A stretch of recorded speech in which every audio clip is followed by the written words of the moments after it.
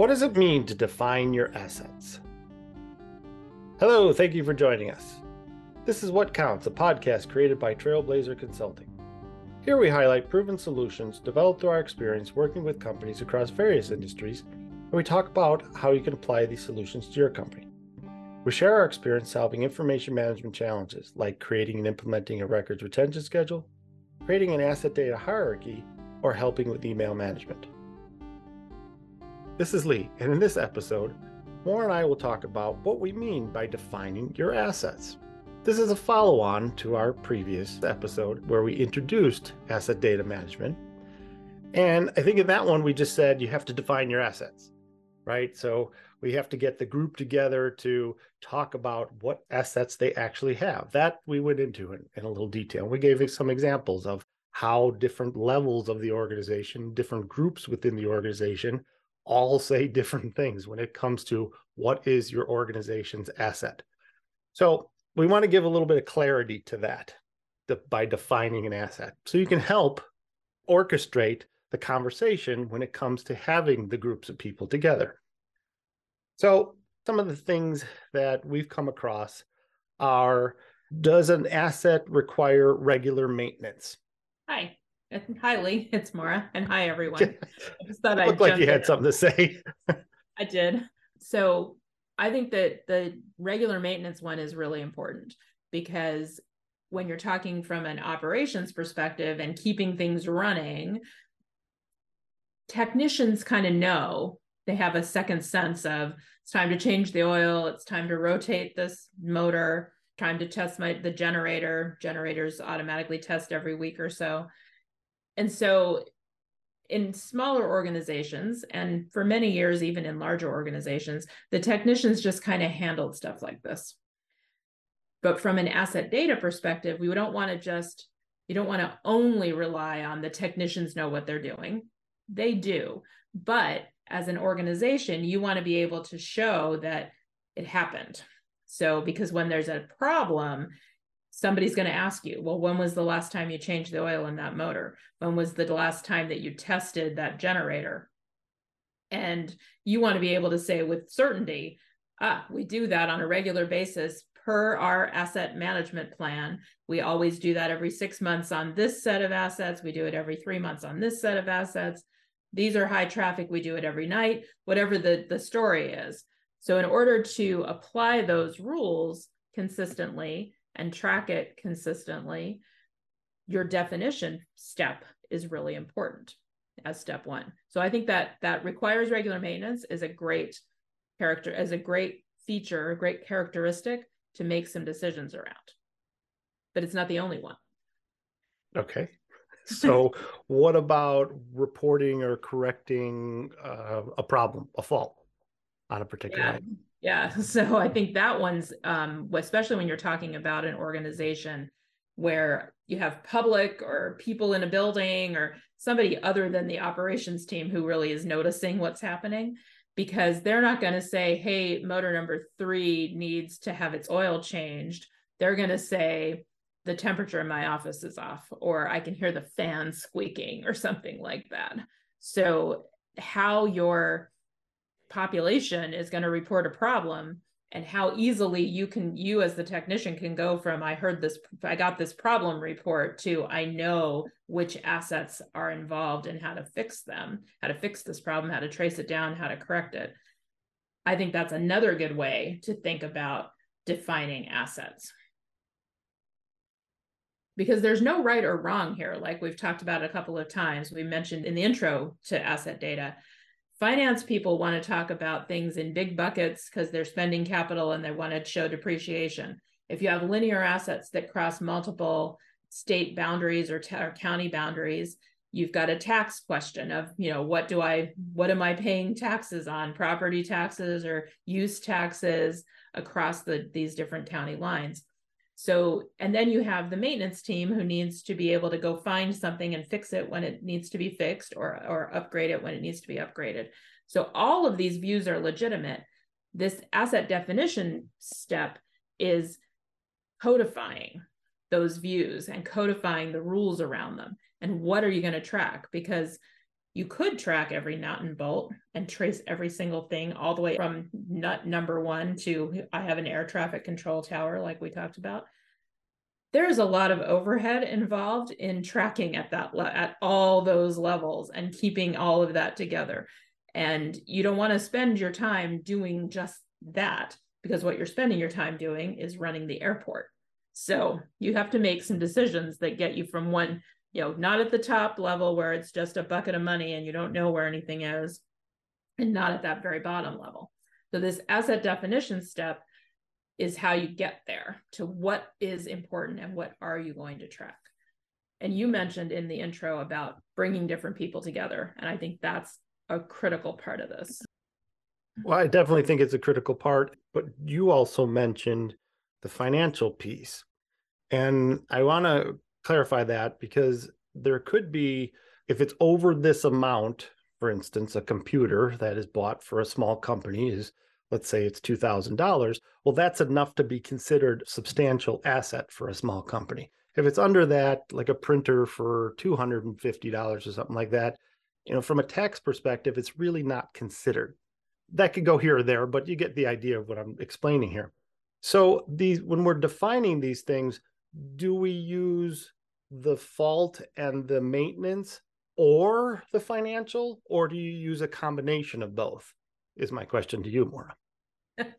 So I think we've seen our clients use a combination.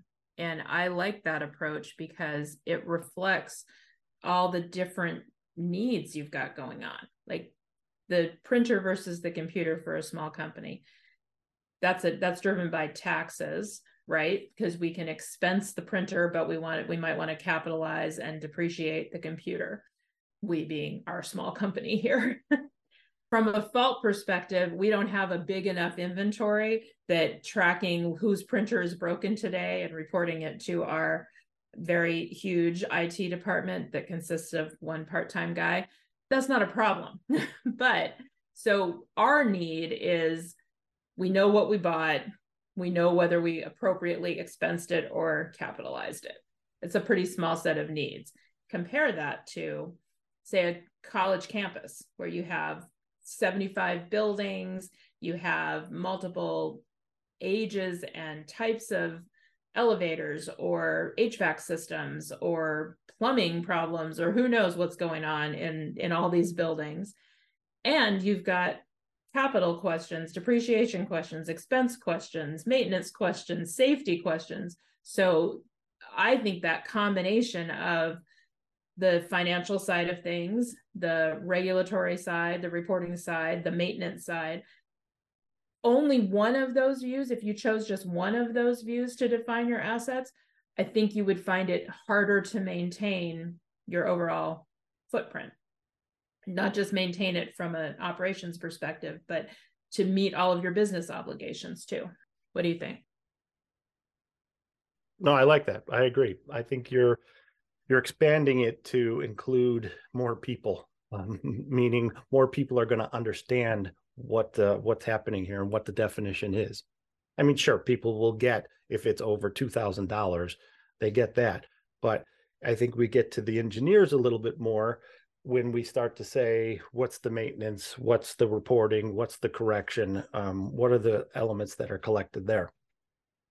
I think we reach more people. So I agree.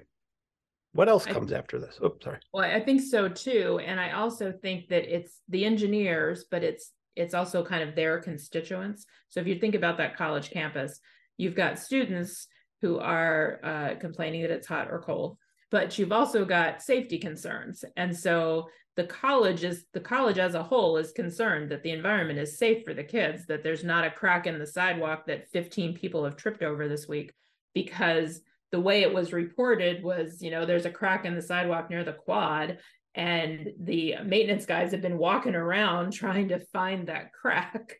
So, because maybe it's a really big school and the quad sidewalk goes on for 2 miles or who knows. So we saw that at the airport where we were naming the perimeter road and actually mile marking the perimeter road with linear reference points, so that when there was a crack in the road or a pothole, that a sinkhole or who knows, and it was causing damage to cars going by and causing traffic jams, they could report against that nearest mile marker, nearest linear reference point. So it helps make the environment better for the people who are trying to use it too, and reduces the overall liability of the organization. All those pieces come into play when you're talking about a physical asset base. All right, so you were asking me a question. I asked, are there other components to this? Beyond asset definition? Right, that we wanted to cover today, or do we think that's enough? I think this is a good start, because I think each of you, our listeners, are going to have to think about your organizations and what are the competing, equally important things in your world: the financial side, taxes, maintenance, regulatory reporting. If you're a heavily regulated industry like a manufacturing or an energy company that has emissions reporting requirements or something, then you need to be able to track those and trace to the asset that is producing the emissions, so that you can show what you've done and how you're managing it. So each organization has its different priorities, and our best success has been where all the different groups come together and are able to talk about what they need and how it fits with each other's, with each other's needs, and how it balances against how hard is it going to be to collect and maintain the data. I think last time you threw out a time frame too. It was, if I'm not wrong, I think it was 4 to 6 weeks. If you had the right people together and that were willing to participate and wanted to get this done, you could come up with these definitions within that time frame. You agree? I do agree. And it is that fast. That feels fast to me when you're talking about a massive organization, an asset base that's, 10 to 25 to 100 years old and covers a big footprint. If you can bring together somebody from your finance team, from the engineering team, from the capital construction team, and from whatever sort of your operations facing, public facing world is. So is it environmental? Is it commercial partners on an oil and gas midstream company where you're transporting oil and gas? Is it commercial users from a retail perspective? So the airports have retail operations. If you're a shopping center, you have retail operations, that kind of thing. So bringing together those representatives, and in any given organization, you're probably talking 12 people, 15 people at the most, who are coming from these different parts of the company. Bringing them together, and if they're all dedicated to the idea of, we want to get a collective view of our assets and we want to have shared definitions, because that's going to set us up for the next steps of our asset management in terms of understanding how the data fits together. How can we get better reporting on it? How can we do trace things from beginning to end, as well as, do we know where our assets are? Can we find our problems early? Can we prevent them and fix them quickly? Because those are our next couple of steps that we're going to talk about in upcoming episodes. But I think, yeah, if we can bring those people together, identify the right group and bring them together, you can do this in about a month. Okay. Sounds like a wrap. You agree? I agree from an asset definition perspective. So tune in for future episodes where we talk about asset IDs and data management and physical asset inventories. If you have any questions, please send us an email at info@trailblazer.us.com or look us up on the web at www.trailblazer.us.com. Thank you for listening, and please tune in to our next episode. Also, if you like this episode, please be a champion and share it with people in your social media network. As always, we appreciate you, the listeners. Special thanks goes to Jason Blake, who created our music. Thank you. Thanks, everyone.